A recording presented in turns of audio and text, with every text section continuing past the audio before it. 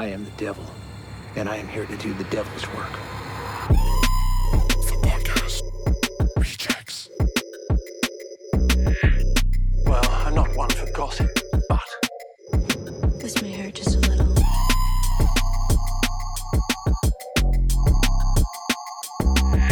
Whatever you do, don't fall asleep. Y'all, we just went to a comedy show this week. Oh my goodness. And it was so deeply embarrassing. It on was so many levels. Yeah. For me personally. Yeah. We went and saw Curtis Connor. Yeah, so we saw Curtis on the opening night of his tour, which was a Monday night. So we drove down from DC to North Carolina. Raleigh.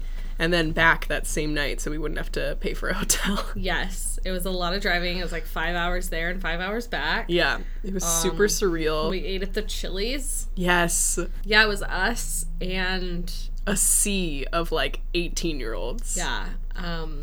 That was embarrassing. It was a little weird, like getting there and getting to like the bar and having no one else sitting at the bar. Everybody else was sitting at like tables, clearly like people looking like super wide-eyed at like sex jokes. Yeah, that was very disturbing. Yeah. And it seemed like all of the women our age were with like significant others. Yes, they were there like with their boyfriends. like very much alone. Yeah. So that was fun. Yeah. The show was good. The show was great. There were a lot of hecklers. There were a lot, like an embarrassing amount of hecklers. Yeah, I don't think 18-year-olds know that trying to participate in the show, even if you're having fun, is still heckling. Yeah, it's still heckling. Heckling, it does not have to be like, you saying a negative thing. It's not, comedy is not participatory unless they ask you to. Yeah. Unless they like point at you in the crowd and is like, you, tell me something. You're not supposed to talk. Yeah. And they don't understand that. Like, stop participating. Super embarrassing. But, anyway, so that's why there was no Armchair Bimbos again. Right. Yeah. And we just probably are going to take a break until after Thanksgiving. Yeah, they'll come out when they come out. I think it's really unfair to ourselves to hold such rigid schedules. Like, we know ourselves at this point. Come on now. We're doing the best that we can, guys. Yeah. I mean, I always get my shit written. It just takes a little bit to record and do things. But yeah. Nevertheless, welcome to the show. Yeah, here we are. This is the Podcast Rejects. I'm Spencer, of course, sitting with Alaska. Hey. And we're doing part 2 of our Spelunking series. Finally. I feel like it's been forever since we did the last one, even though it's been exactly a week. Yeah, I don't know why it feels like we're late on this one, because we are absolutely on time. I think it's the time change and the fact that it's so dark outside. That's right. Yeah. It's been pitch black for almost, an hour and a half at this point. Right. So, anyways, there's a bunch of not interesting stuff about our lives. Let's get back into it. Yes. I think all of the stories today involve death. I actually don't think we have any more stories that somebody leaves alive. Dang. Like, at least one person dies. Yeah. So, if that's not your thing, hearing people, like, getting stuck in caves, drowning in caves, this is not the series for you. No, definitely not. Last time I went really hard on spelunkers and cavers. I'm going to continue with that probably. Yeah. And it is probably just going to get worse because every time I have to read a statement from an experienced caver saying, well, they wouldn't have died if they just didn't do X, I lose my mind a little bit more. Yeah, just like the utter disrespect to dead people that like spelunkers have. Yeah. Is insane. So, anyways, again, if you're a caver, this might not be the series for you. No. And we've gotten some attention from cavers on our Instagram. They've like liked our posts and stuff. And I really want to be clear, if you guys even listen to the series, that maybe it's not for you. This is not pro spelunking. This is not pro spelunking at all. I want to be clear that almost everything we talk about is not going to be pro that thing. Yeah. That's the reason we talk about because it. What a boring podcast to be like, I love being in caves. Or just like, you just talk about things that you're like, you like them. Just like, hey guys, today was a great day. And nothing interesting happened because it was all perfect. We went into a cave and then everything was fine and then we came back out. What a boring podcast.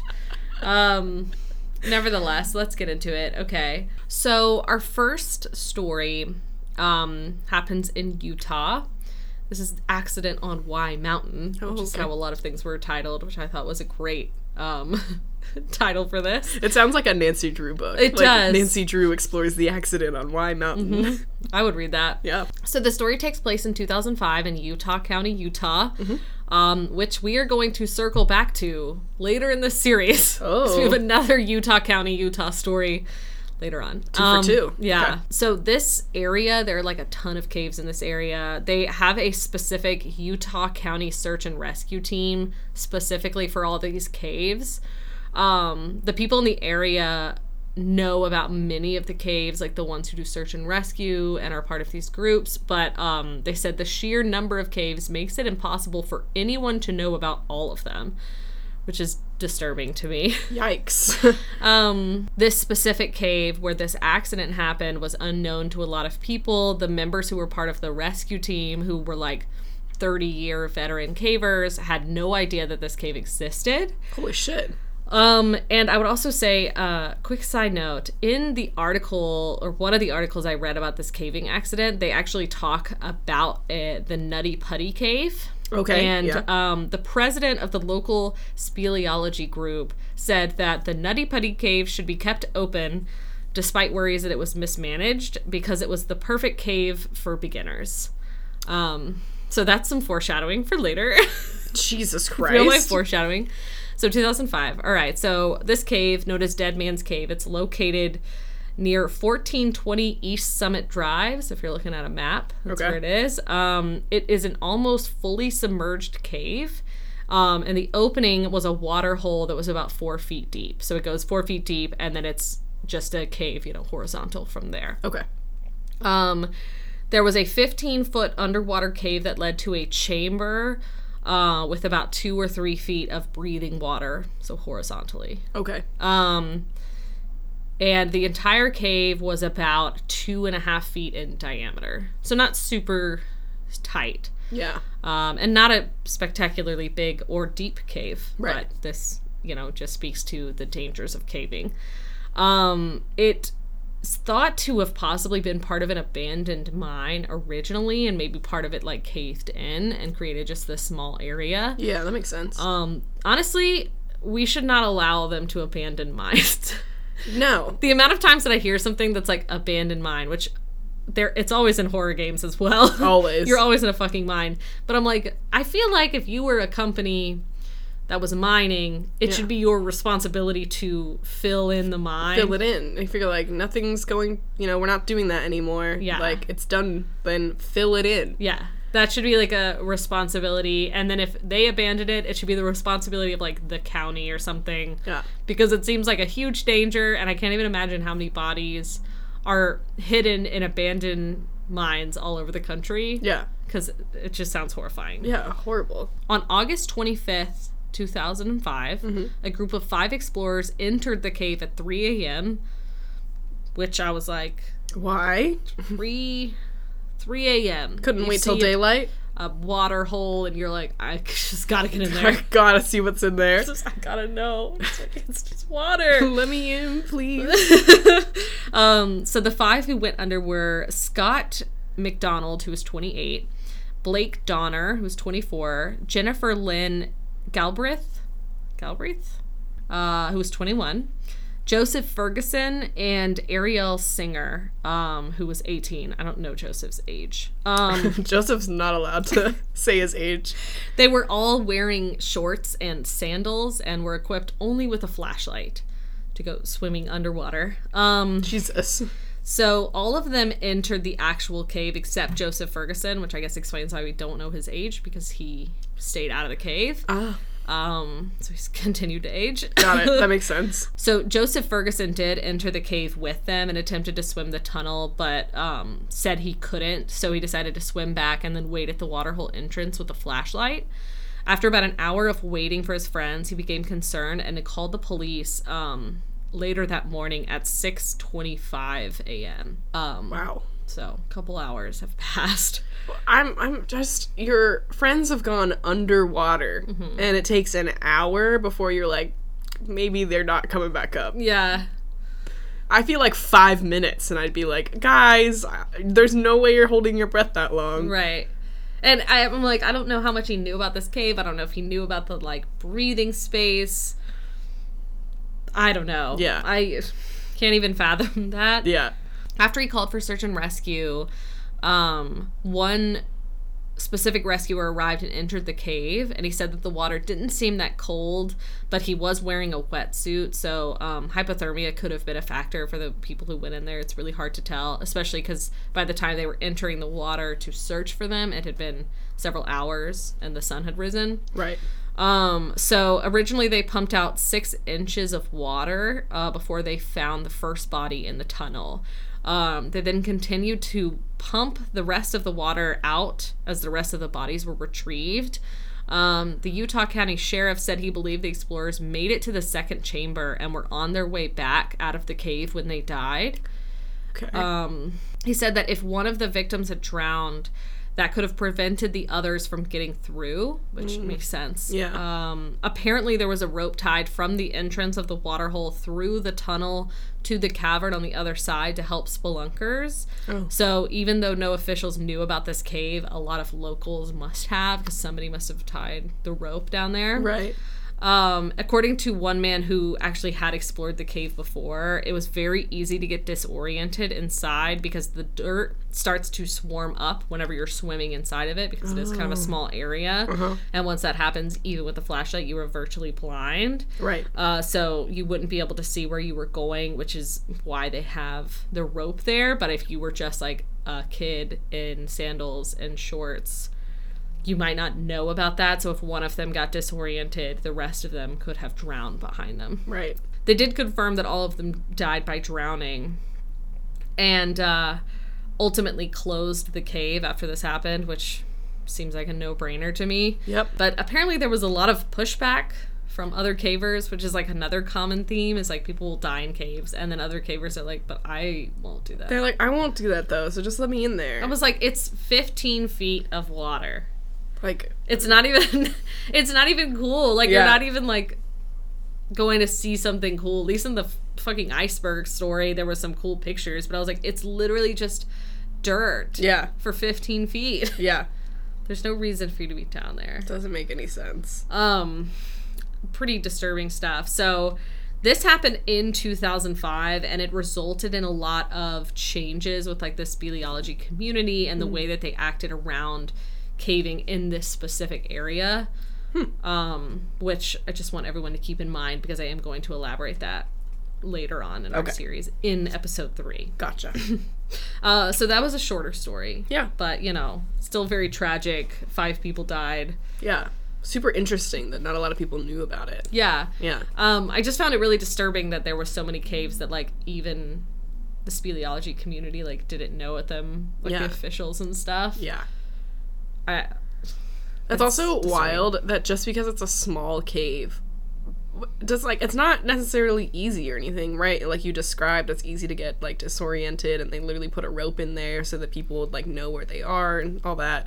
For someone to be like, well, could be for beginners because it's tiny, and it's like, just because it's small doesn't mean it's easy or Right. good.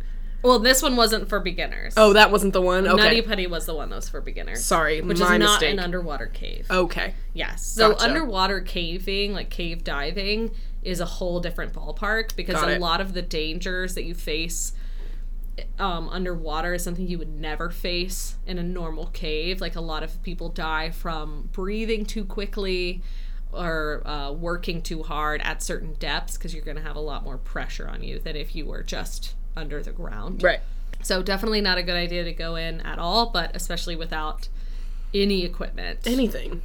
Because even if it's a small cave, if you're going underwater, you need some sort of like breathing apparatus. Absolutely. So this next case is actually kind of an old one. It takes place in 1965. Oh, This takes place in Schroeder's Pants Cave. Which pants. Is Like, pants. oh, okay. It's a cave located in Goodell Corners in New York. So I think it's like upstate New York. Oh, okay. So in 1965, James Mitchell and 2 friends, Heidi Miller and Charles Bennett, came to explore this cave. This was in February.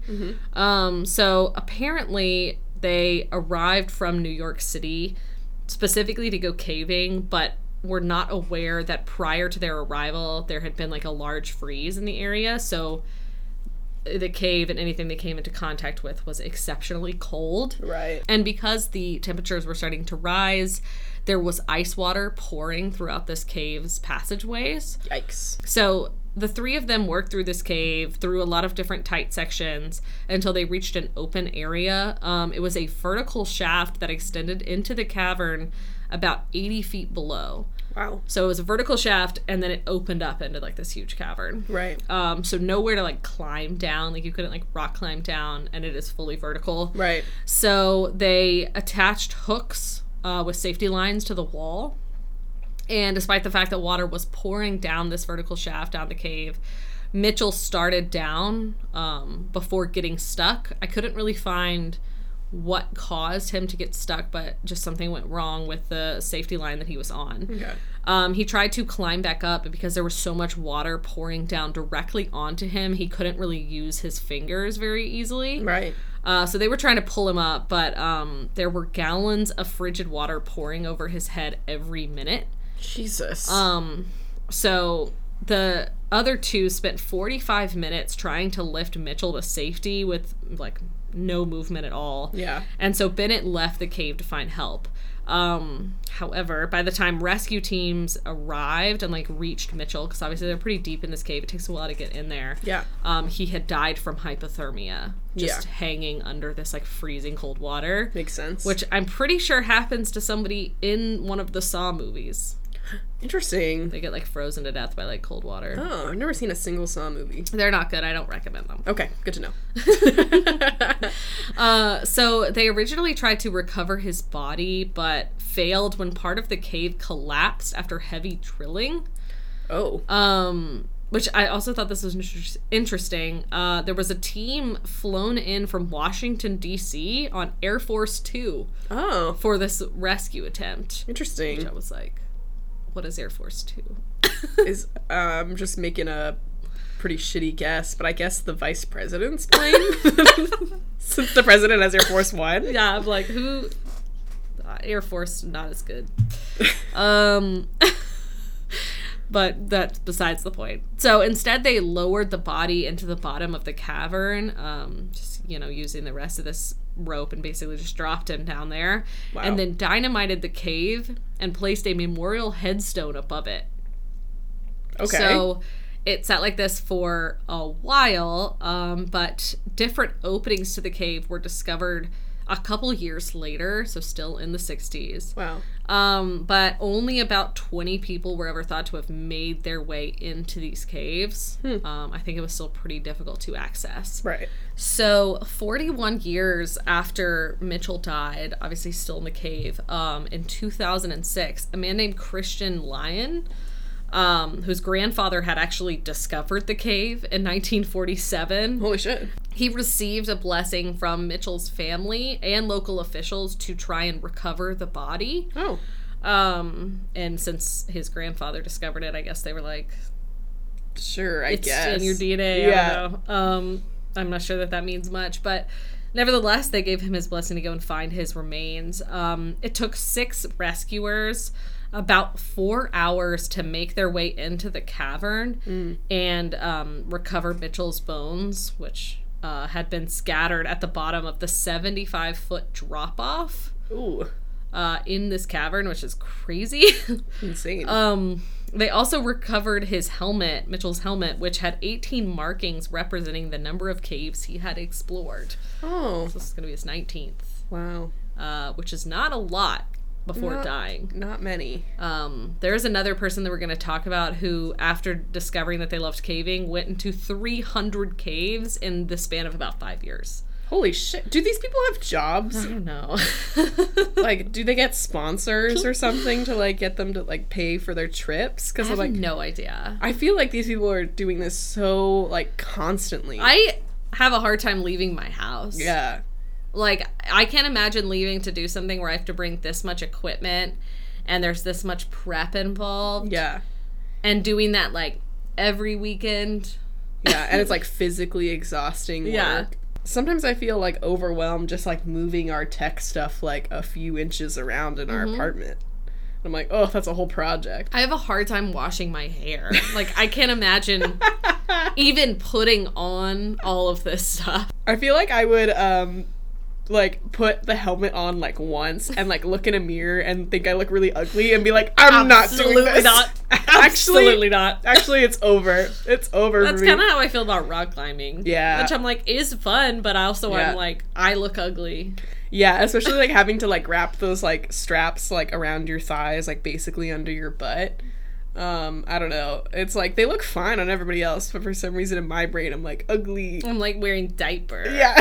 Ugly big child. Sorry, weird tangent. A mess. So anyways, he did recover his remains and obviously return it to his family, which I'm sure was nice. Yeah, that's and good. to my knowledge, the cave is still open. Why? So you can just meander on in there. I don't understand why they would leave a cave open when they already tried to like fill it. They were like, let's dynamite it, you know, make sure people can't go in. Yeah, exactly. So this one is actually kind of an oddball because it does involve caving, but it is technically considered a disappearance. Oh. So this is the story of Benjamin McDaniel. Okay. Ben McDaniel was a 30-year-old man from Tennessee who was like an avid diver. Okay. He had been living at his parents' beach house in Florida during what he called a sabbatical after some unfortunate life events. I'm not really sure, like some, divorce and a lot of debt. Oh, okay. Sad life events, as you do. Yeah. You know. I just heard parents' beach house and I was like, oh, rich kid problems. Okay, yeah, exactly. It's like, But I don't know his life. Sorry about that. whatever Anyways. So he started becoming a more avid scuba diver while living in Florida and became a frequent visitor to Vortex Spring. Okay. So this is the largest diving facility in Florida, and it's fed by the Floridian Aquifer. Oh. So they have Wait, so facility, is it man-made then? Or is it natural? It's natural, but it's Okay. also like it is run by like a company that does cave, like they teach diving and like you do scuba lessons, and there's like a whole, like it's not just like a random hole in the ground. Got It it. is like run by a Okay, group it's of like people. their land. Okay. Yeah, That makes sense. which is really common, especially with like aquifers. Like they try to have, people want that water. Yeah, yeah. So I'm going to try to explain what this cave looks like. We are going to post a general like drawn map of what it looks like. Yeah. But it's a huge thing of water. It's like a lake basically. Yeah. And a cavern begins about 58 feet below the surface. Oh, okay. And then a cave starts about 300 feet from the cavern. It's 115 feet underwater. Okay. So if you're looking at the map, which is obviously on our Instagram, you probably need to look at it to like understand what I'm saying. Yeah. You can sort of see the cavern up top, and then there is cave parts, and then it says gate. So that is when the actual cave begins. Gotcha. Okay. It's a gate that they put in. So divers who want to go in the water at all and down to the cavern, like not even into the cave, have to present proof of open water certification. Mm-hmm. And sign a release of liability before they go in. Right. And people come from all over the world to experience this cave, which is considered like the main attraction of Vortex Spring. Makes sense. Also, this is a tangent because this picture comes up a lot with connection to this story, but it's actually located in a different spring in Florida, so another caving system. Okay. Called Guinea, Florida. So this cave is, I feel like it's a really common cave. It comes up a lot when you're looking up like spelunking and stuff. It depicts a grim reaper with a bunch of corpses below him, and it says, "Stop, prevent your death, go no further." And then it says fact with a bunch of different like factoids. It says, fact, more than 300 divers, including open water scuba instructors, have died in caves just like this one. Fact, you need training to dive. You need cave training and cave equipment to cave dive. Fact, without cave training and cave equipment, divers can die here. Fact, it can happen to you. And then in bold at the bottom it says, "There's nothing in this cave worth dying for. Do not go beyond this point." I feel like that's the general motto for spelunking. Yeah. Like, there's nothing in these caves that are worth dying for. Exactly. I'm just like, yes, this is exactly right. Yeah. Apparently in this particular spring, this sign is like in what they call the light zone. Okay. Near like access to a really narrow crevice. So before you get into like the real cave. Yeah. But I kind of wanted to talk about it just because it was like constantly coming up when I was doing the research for this one at Vortex Springs. And I just feel like all cavers should read the sign. Yes. Especially cave diving. Should take it to heart. Don't do it. Jesus. It's a bad choice. So inside the cave, as I mentioned before, there is a man-made gate, which is kind of similar to Jacob's Well, which we talked about last episode, although this one is still there, thankfully. Yeah. So in order to get past the lock gate, you actually have to get a key from the cave diving shop with your like certification, which the certification requires 125 dives with an instructor or certified diving partner. So it's pretty hard to get the certification. Nice. Which I think it's good to have the cave, the gate there. Yeah. That should be restricted, honestly. Yeah. So starting from the gate, there have been over 1,600 feet of cave mapped, going to a depth of 310 feet deep, which is like, for context, when you were that deep underwater, it takes you about 6 hours to get back to the surface because otherwise you will die from decompression sickness. Right. So that is extremely deep. However, that is not all of the cave. That is just what has been mapped out of the cave. Right. It is an extremely big, like, caving system. Most aquifers are. Mm-hmm. A lot of it has been, mapped out, but, we have no idea how deep it goes or how far it goes underground. Right. Also, inside the passages of it, the cave narrows to 10 inches in diameter. Holy shit. Which is incredibly small. So divers have to take off their tanks, push them forward through the passage, and then twist their bodies to follow into it. Which is crazy. Jesus Christ. This is like a side note. It's semi-relevant later, but not really. But the man who owned Vortex Springs at the time, Lowell Kelly, was actually facing criminal charges at the time that this disappearance happened. He had allegedly taken a temporary employee who owed him $1,000, who owed Lowell $1,000, out into an isolated wooded area and attempted to beat him with a baseball bat to make him pay up. The man escaped, and prosecutors later charged Kelly with assault and kidnapping in the incident. Oh my God. So this was all sort of happening around when this story takes place. Jesus. Back to Ben. Yeah. Despite some personal setbacks, Ben was working on rebuilding his life and was looking to get his certificate as an instructor so that he could find a job. He wanted to start a diving-related business. Okay. Fine. Whatever. We have our opinions on that. We won't spend any more time. So on August 14th or 15th, 2010... Ben returned to Florida after staying with his parents in Tennessee for a while. Mm-hmm. He left behind a letter thanking his parents for the sabbatical and promised to look after them as they grew older. Like, that's what he left for his parents at their house. Okay. On Wednesday, August 18th, people saw Ben diving in Vortex Spring, and other divers noted him looking closely around the cave entrance, but not actually going in. He didn't have the key or did not retrieve the key. Right. He spent the afternoon filling his tanks at the diving shop, testing equipment, and making notes in his dive log. Shortly before 7:30 in the evening, he called his mother on his cell phone, hung up, and then went into the vortex again. So on his way down, 2 employees on their way back from a dive saw Ben beginning to descend with his lights on while he was wearing a helmet. Mm-hmm. One of them had suspected for some time that Ben was forcing the gate open, so he went down and unlocked it and watched Ben go into the cave. Then the 2 employees surfaced and left. So they were just like, hey, he's trying to break into the cave. Mm-hmm. Let's just let him in? Yeah. That's what they've said. Why, what? The next morning, Ben's truck was still in the parking lot, but the employees said that they were too busy that day to notice. But on the second morning, which would have been Friday, his truck was still there, and so they called the sheriff's office. So the deputies sealed off the spring with crime scene tape immediately. They found his wallet, some cash, his cell phone, dive logs showing that he had, in fact, explored the cave, and a map he had made in his car of the area, of the cave area, but no tanks, wetsuits, or other diving equipment. Okay. So they're assuming he took it with him. At his beach house, they found his dog, who was hungry from being having been unfed for 2 days. Right. Luckily alive. So Thank God.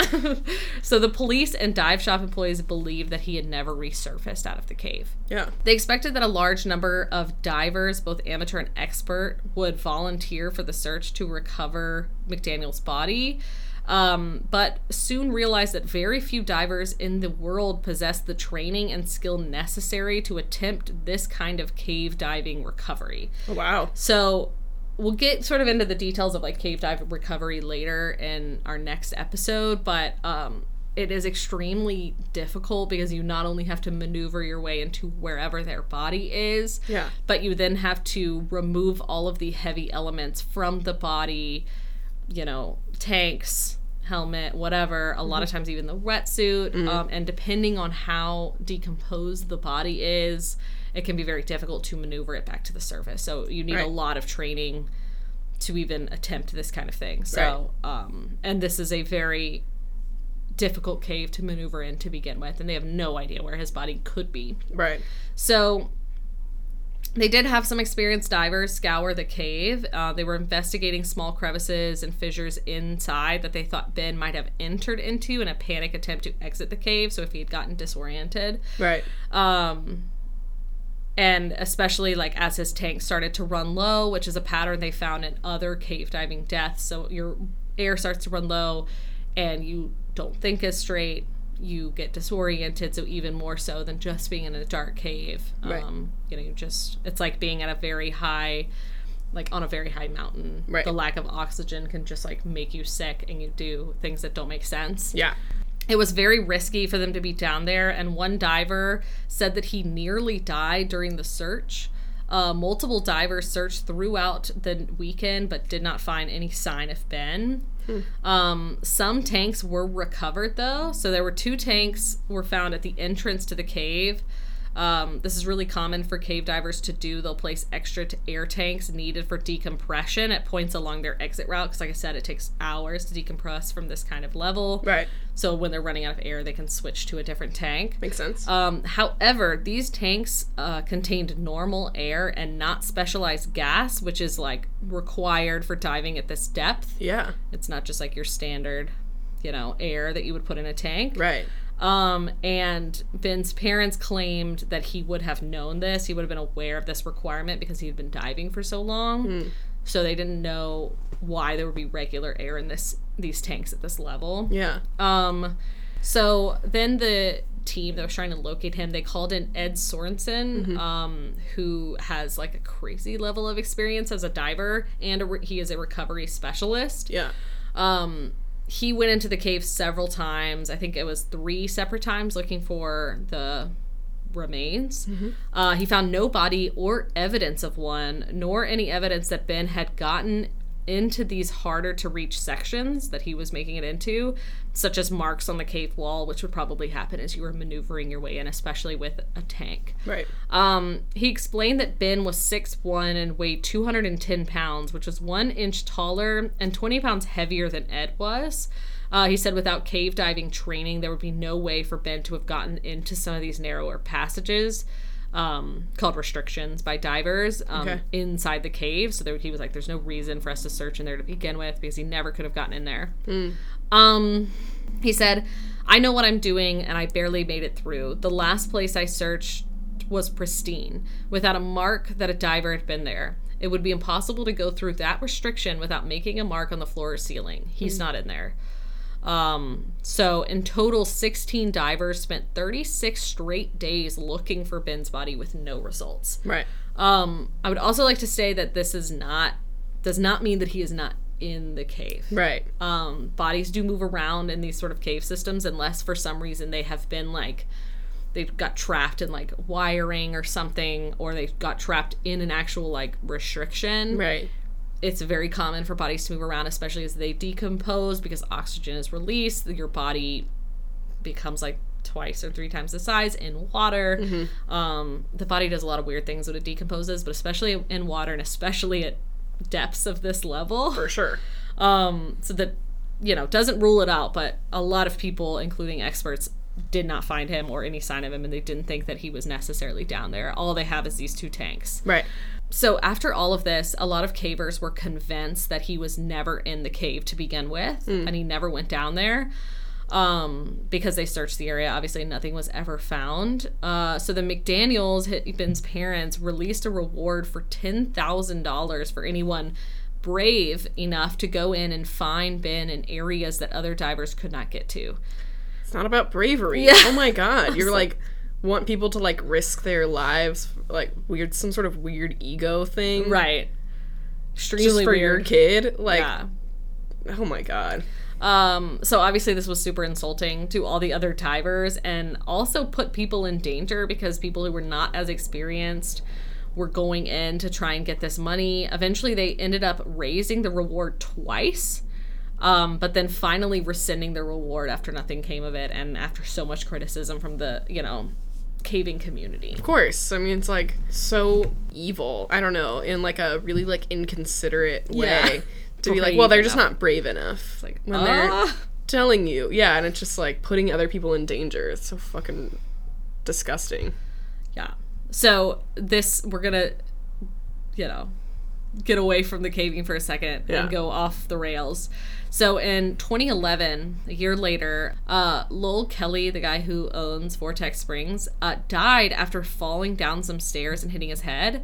So I think this happened at a party, and somebody found him. They took him home and then left him in his bathtub to like recover from a concussion. Okay. And then someone else found him in the next day in a very bad state. So they called the police. I'm not sure how conscious he was for the remainder of his life, but he died in hospice a month later.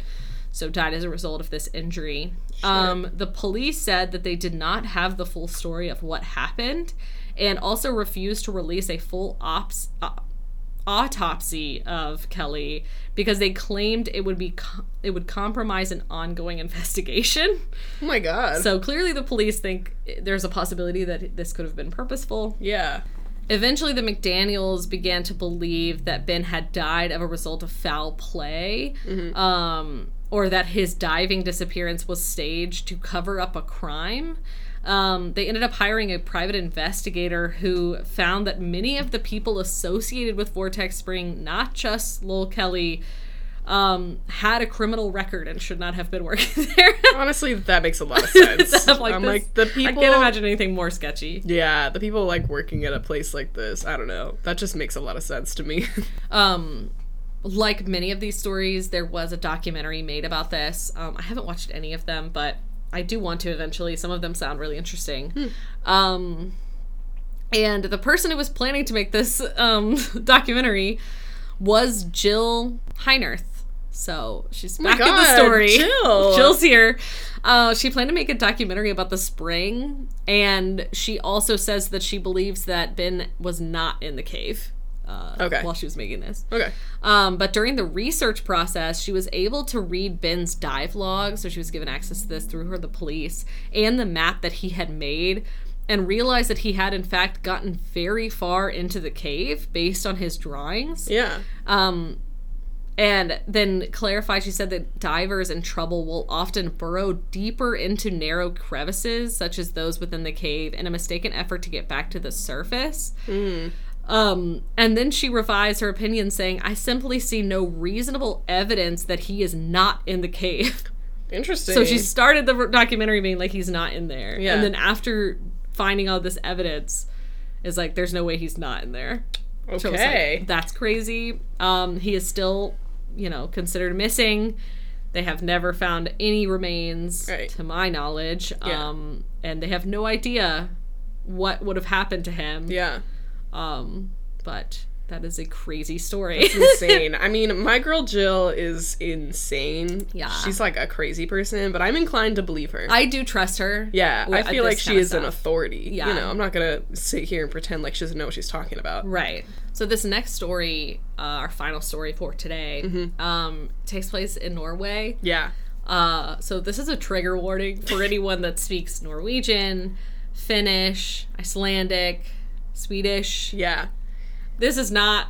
I would recommend you just don't listen to it. Yeah, or if you do, please do not judge us for pronunciations. I don't even speak a second language other than English. I'm going to do my best. Like, a good, 20, 30 minutes just trying to, find any pronunciations for most of these. Some of them I found, clearly, a Finnish person saying it. I still might butcher it, but at least I was able to find one.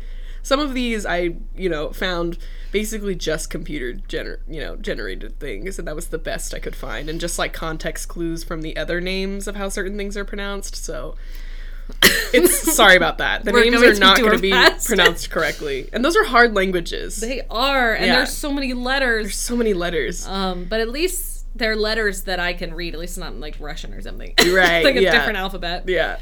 So the cave we're talking about, it's at the end of the Plurdaland Valley in central Norway. Okay. The cave opening is a pond on the surface known as Plura. Mm-hmm. There's an underground section that is about, it says half a kilometer long. So what does that mean? Whatever the metric system is. Yeah. Which leads to a long, colorful cave underneath the surface. Okay. I do have a picture of this on our Instagram, which does label where these accidents took place, so you can kind of follow along as we go, and also see the name of this other cave that I have to say a lot, and I don't know how to say it. Please forgive me. I'm doing my best. The long underwater cave, I think there is a section where you were able to climb out of the water to admire the cave before returning back to Plura, the pond on the surface. But the highly trained and experienced cavers who want to test themselves can continue on a course that quickly plunges much deeper and becomes narrow and difficult to navigate, which you can kind of see in this picture. It kind of just goes straight to the side, and then it starts going deep underwater. Right. The water here is ice cold. Obviously, we're in Norway. Of course. And it is pitch black down there. You can see nothing. Of course. After navigating this entire tunnel, which goes down to 135 meters, which is 450 feet about. Wow. So keep in mind our last one only went down to 310. Right? Yeah. So really fucking deep underground. So after you navigate this tunnel, it finally opens up to a cave named Steinugleflaget. Yeah, I think that's right. I listened to a lot of the Google Translate voice saying it in the Icelandic voice, the Finnish one, and the Norwegian one. Mm-hmm. I found one little video on YouTube of telling this story, and yeah, that's the closest thing that I could find to a pronunciation of it. Yes, Steinugleflaget. Yes, maybe we should just call it the Stein Cave while we talk about it. So about 90 meters above the cave's vaulted ceiling is an exit, which is basically just a crack in the collapsed side of the hill. It is possible to climb out this way, though it is difficult, obviously, once you get to this side. Right. I've written a lot of this, by the way, in meters, so I'm going to do my best to, change them to feet as we go, but obviously it's in Norway. They use a metric system. I mean, not that I could really conceptualize them in feet anyways. Yeah, I was how do I even measure 1 foot? Yeah, and I'm caves are so different too, because it's not the same thing as moving above ground, distance. Mm-hmm. Yeah, so the first dives that took place on February 6th in 2014. So 2 divers cut a triangular hole in the ice at Plura, which is the pond that I mentioned. Mm-hmm. It was covered in ice, and dove into the water. They were encased in waterproof dry suits and had diving equipment, at least. Okay. This kind of diving is extremely dangerous. Getting to Steinuglafliget Yeah. is a 5-hour dive. Oof. Which obviously goes to depths of like 450 feet. And at such depths and temperatures, a tear in a dry suit on the sharp cave floor can result in your death pretty quickly. There is also the possibility of equipment failure or hypercapnia, which is basically carbon dioxide poisoning. Oh. So I'm just going to try and like read this paragraph that I saved. So it says, this is one of the divers. He said, carbon dioxide absorbs into the bloodstream much faster and easier at this depth. Cave divers use rebreathers, which artificially absorb the carbon dioxide they exhale, but these can become overloaded if the divers start breathing quickly. Right. And at depths, these kind of depths, it is more difficult for them to control their breathing. Right. So if you have to do anything physical, like swim harder or faster, anything, it can be extremely dangerous. Right. And you can die very quickly. So hypercapnia can be deadly, and even in a mild case may cause confusion and disorientation, as I mentioned before, which in a deep cave like this is, pretty bad. You do not want to get confused down here. No. After these two men left, about 2 hours later, once the sediment that was raised by the first diver, so obviously you kick dirt up, this can make it really difficult to dive after someone because you can't see shit. Right. The 3 remaining divers who were their friends, they were there together, followed behind. So all 5 of these men were headed to Steinuglafliget. I have to say their names now. Good Lord. Patrick Gronkvist was the first diver to set off, so he was in front. He had actually discovered the passage a year before, so he had been there before. Behind him was Jari Portinen. He was attempting to traverse this for the first time. But obviously all of them were pretty experienced. Not a whole lot of newbies here. Right.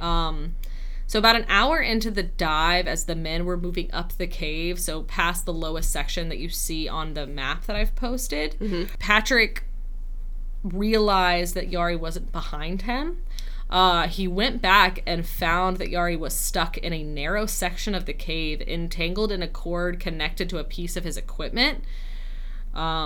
So he was panicking. Jari was panicking, which meant that he was breathing way too fast for his rebreather. Right. So Patrick gave him a cylinder of gas to reduce the amount of carbon dioxide in his system. But while he was trying to switch the mouthpieces, Jari started to helplessly swallow water because he could not slow his breathing, which is, very difficult to do at this depth. Right. So Patrick basically had to watch helpless as his friend drowned right in front of him. Jesus. And he could do nothing to help him.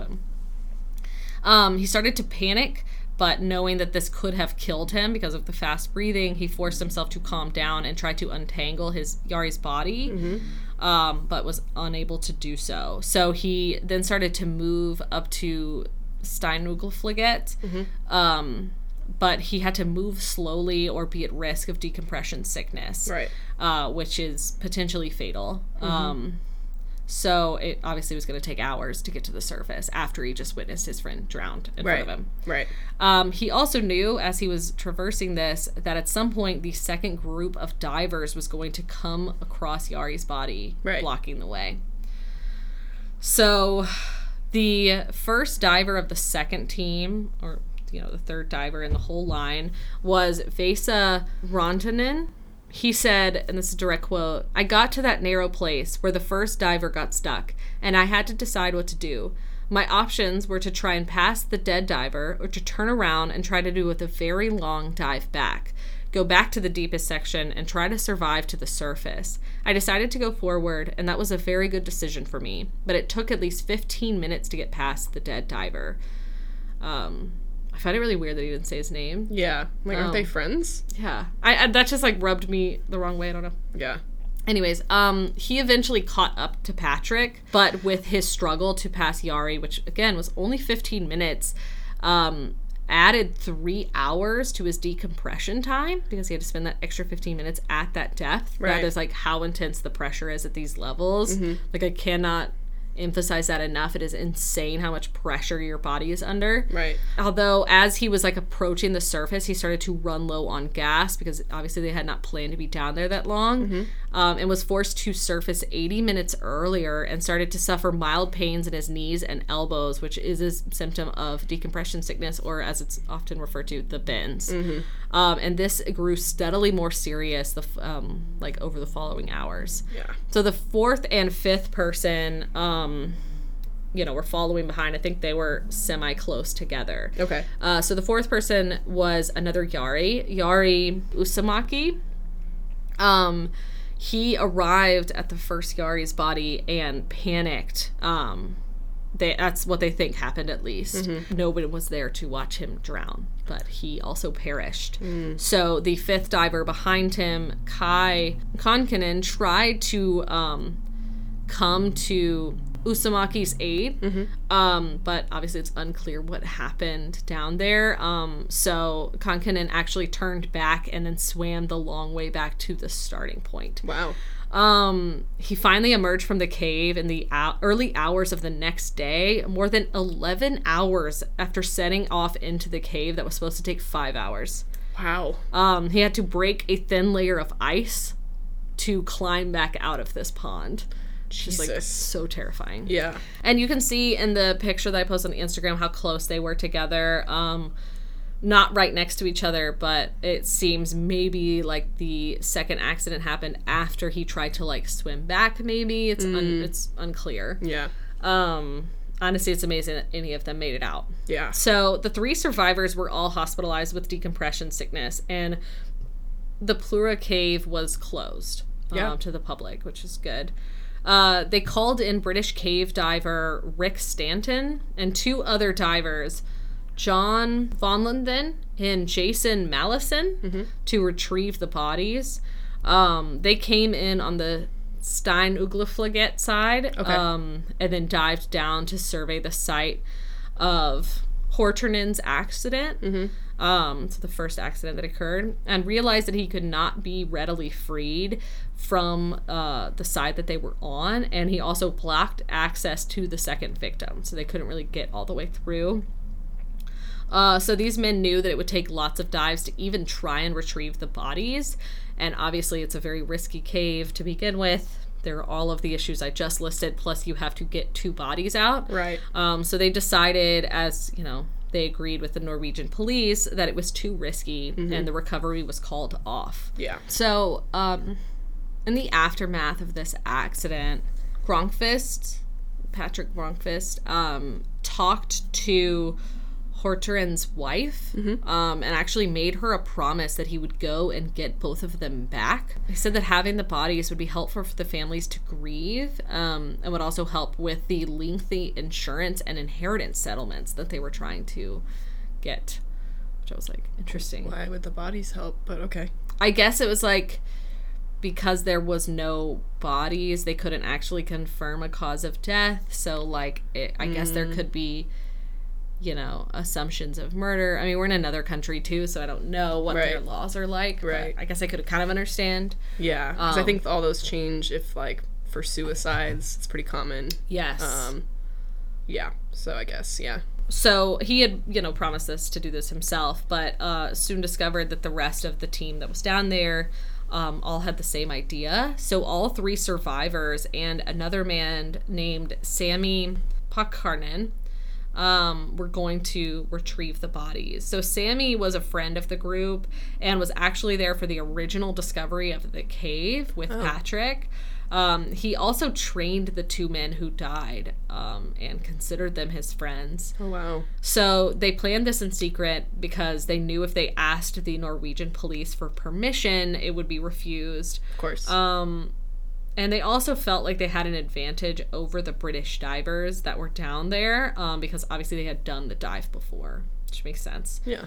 They were worried about their emotional reactions upon finding the bodies, so they all tried their best to process their emotions in the months leading up to the rescue, so that they could basically work almost like robots once they were down there, which to me sounds really smart. Yeah, it is smart. So in all, a team of 27 people worked together to execute this plan. 2 teams supported the divers, at shallower levels at both ends of the traverse, while Patrick, Sammy, and Kai went in to raise the bodies up. Okay. The other member of the team, Vesa, was actually still recovering from a spinal injury that was caused by his decompression sickness. Oof. So he did not dive with the team, but he was there and worked as a surface manager, so like organizing the teams. Okay, well that's good that he was there for support. Yeah, it was like a spinal injury. That's Jesus. insane. I mean, 80 whole minutes before he was supposed to. Like, that's crazy.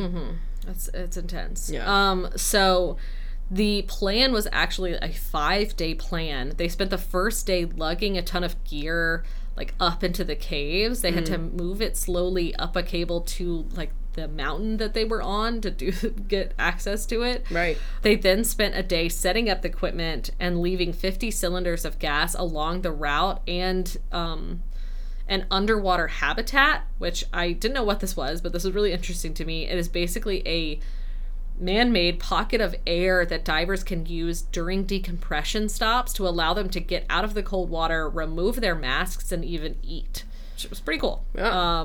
I didn't know that thing existed. But Yeah, they that's crazy. brought that as well, which honestly I'm like, if you're gonna do underwater cave diving, you should have that from the get-go. Right. I'm like, why is that not standard? Personal opinion.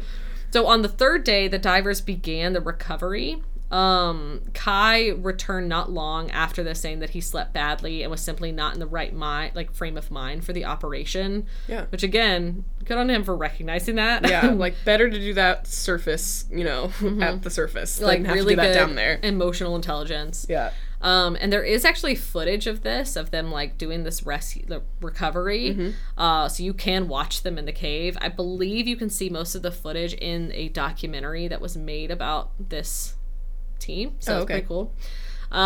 So they passed Usamaki, and then came upon Hortonen's body, and Patrick freed him, and then Sammy followed him to the surface to like help maneuver him, the body up there. Right. So then the following day, the fourth day, they returned to the cave to retrieve Usamaki's body. This was a lot more difficult though, because he was more buoyant. Like the body was more buoyant and unyielding, unlike the first. And Sammy, who was helping with the rescue, obviously the recovery, almost died when part of the cave collapsed on top of him. Oh my god. Just like, oh my god.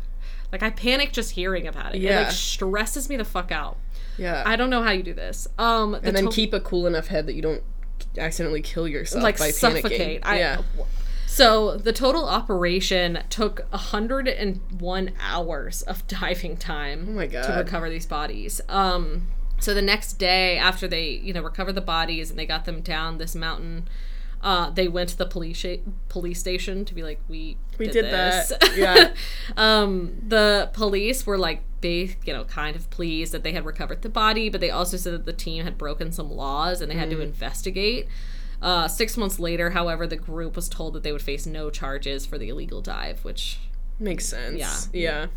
Rick Stanton, who was the British diver who was part of the team who called off the search, was not pleased that this had happened, and he said that though it was well planned and executed, if a little bit out there in terms of danger, that's a direct quote. He said that he was troubled because he said they came out as heroes and made a film about it, but 2 people should have never died in the first place. Which, first of all, I'm going to say the first thing sounds a little bit like sour grapes. Yeah, it does. Very weird. But this is when I started writing this, I was sort of writing this backwards as far as these stories, and I came across this thing of him being like, the first 2 people should have never died in the first place. And I was like, this is my problem with a lot of these experienced cavers, is that they say things that are just wildly inappropriate. Yeah. If you knew someone who had a friend had died tragically, your reaction would never be they should have never died. Yeah. In a way that's sort of well, it should have just never happened to begin with. That is not an appropriate response to anything. It's completely paradoxical to your role in this. You came in for a rescue and then determined that it was too risky to rescue these people. Recover. These people. It was just too dangerous. but then you're going to turn around and say they shouldn't have died in the first place. Yeah. You just said it was so dangerous to be in here. So, yeah. Like, that's so weird. It's like, I like what they, it's like these were not amateurs. Yeah. They were pretty well trained. So unless you're saying that in like a, I'm also giving up caving and never cave diving again. Yeah. That is an extremely weird and inappropriate response. Super weird. Especially after these like men who had to watch their friends die risk their life to go back and recover these bodies for like the family members. Yeah. And then succeeded miraculously. Yeah. It is not an appropriate thing to say. No. And there are so many stories like this where somebody dives while caving, spelunking or cave diving, and some expert, in quotes, because I'm like, how can you be an expert at being buried alive? Yeah. Comes out and says that they should not have died because they made all of these stupid decisions. Not appropriate. Like, you don't watch someone get in a car accident and say, well, if they weren't going 5 miles over the speed limit, that they wouldn't have died. If they, didn't drive that day, they wouldn't have died. It's like, that's not an appropriate response. Yeah. It's not appropriate. It's not at all. And it doesn't matter that you are an expert at digging yourself into the ground like a worm. You do not get to say that they shouldn't have died like that. Like, fuck off. Yeah. That's my beef, my main beef with, like, spelunkers and stuff, is there are so many instances of this. It's just so, like, I'm like, hypocritical. You guys are so... It's very, like, and it's a clear form of, like, disassociation from that accident and the mindset of, like, it could never happen to me. Yeah. Which, like... Yes, it can. Yes, it can. Like, it happens to experts all the time. Like, this is an extremely dangerous and honestly very dumb thing to do. Yeah. And you are an expert in this. It could happen to you. Yeah. You were not better than the people who died because you haven't died yet. Yes, exactly. And I'm like, that is it is so inappropriate. Yeah. And it's so, like, I don't know, have you not taken, like, basic statistics? I'm like, if you're the type of people to be diving more, there is a higher chance that you will die because you're doing it more often. Like, who else is cave diving for hours and days and months on end other than the experts? Exactly. So, of course, you have a higher chance of dying. So just, like, completely disrespectful to be like, they shouldn't have died. It's like... And, like, a total disregard of, like, the dangers of what they're doing. Yeah. That's the other thing, is they get mad at these stories of amateurs who just, like, randomly go in there and they're like, well, I'm so well prepared. And it's like, yes, the reason you were well prepared is because the thing you are doing is extremely dangerous. And there is a high possibility that you could die. Yeah. That's why you're well prepared. So it doesn't make sense to me to be like, oh, well, these other experts that died, that would never happen to me because I would be prepared. And it's like that's not the problem. That's not the problem. The preparedness is not the problem. No. The problem is that you were in a underwater cave. Yeah. And there are all of these, like, environmental dangers that you are dealing with. Yeah. It is not your preparedness. No. Most of the time. Yeah, this recovery team was so well prepared, which you admitted yourself, like, was a completely well executed and well, like, planned thing, and they still got out through a miracle. Yeah. How do you, like, prepare around as part of the cave ceiling falling on you, like what happened to Sammy? That is not a matter of preparedness. Right. It's just whatever Mother Nature is doing at that time, and whether or not she allows you to live. Yeah. And this is, like, a weird comparison, but it's just something I've encountered in my own life a lot. Yeah. I'm someone that is, like, very interested in cults and, like, learning about cults. I have, like, studied them for a long time, read a lot of books about them. Yeah. And I really enjoy talking about them. And the amount of times that I've had conversations with people, a lot of times men, but not exclusively, where they are like, well, I would never end up in a cult because I know what cults are and the signs of cults. And so I would just, like, not join one. And that's how this feels. Exactly. Where they're like, well, that would never happen to me because I could think my way out of it. I'm too smart, too experienced, too whatever for this to happen to me. Yeah. And I feel like every single time I say, like, talk to these people, I'm like, first of all, I guarantee that I know more about cults than you do. Yeah. I guarantee it. Yeah. And I know for a fact that I would be susceptible to this kind of behavior. Absolutely. Because the truth is that anyone can fall victim to cults. Yeah. And it's like, that is the danger of caves. Yeah. Anyone can die in caves, no matter how experienced and well prepared you are. Mm-hmm. It does not matter how, like, you know, how good you think you are at this thing. Yeah. You can die in there because the problem is the cave. Yeah. It's just That's so insane. It's a very weird thing to do, and it's also wildly inappropriate to, like, try and basically, without saying it, say you're better than the people who died. Yeah. Which is basically what you have said. Yeah, I'm like, what? That's basically your goal out of, like, this, was just to prove that you're better than these people. And why are you doing that? I'm like, Why is that your instinct? to, like, reel it in. Yeah. Because it's like, it's very weird. And that's how I feel when people do that with the cults. Mm-hmm. Is they're very much being like, well, I'm better than those people who ended up in these cults. And I'm like, I'm sorry. You think Jim Jones was able to kill 900 people and you're better than all of them? Than all of them? No. Especially, like, law students or lawyers who, like, make fun of people who are in Scientology. And I'm like, you have the same degree as a lot of those people. There are a lot of lawyers in there. Yeah, lawyers and doctors. People who are considered very smart people. Like, it doesn't have to do with your intelligence. Nothing to do with it. The nature of cults is danger. Yeah. It does not matter how good you are No. at logicking your way out of it.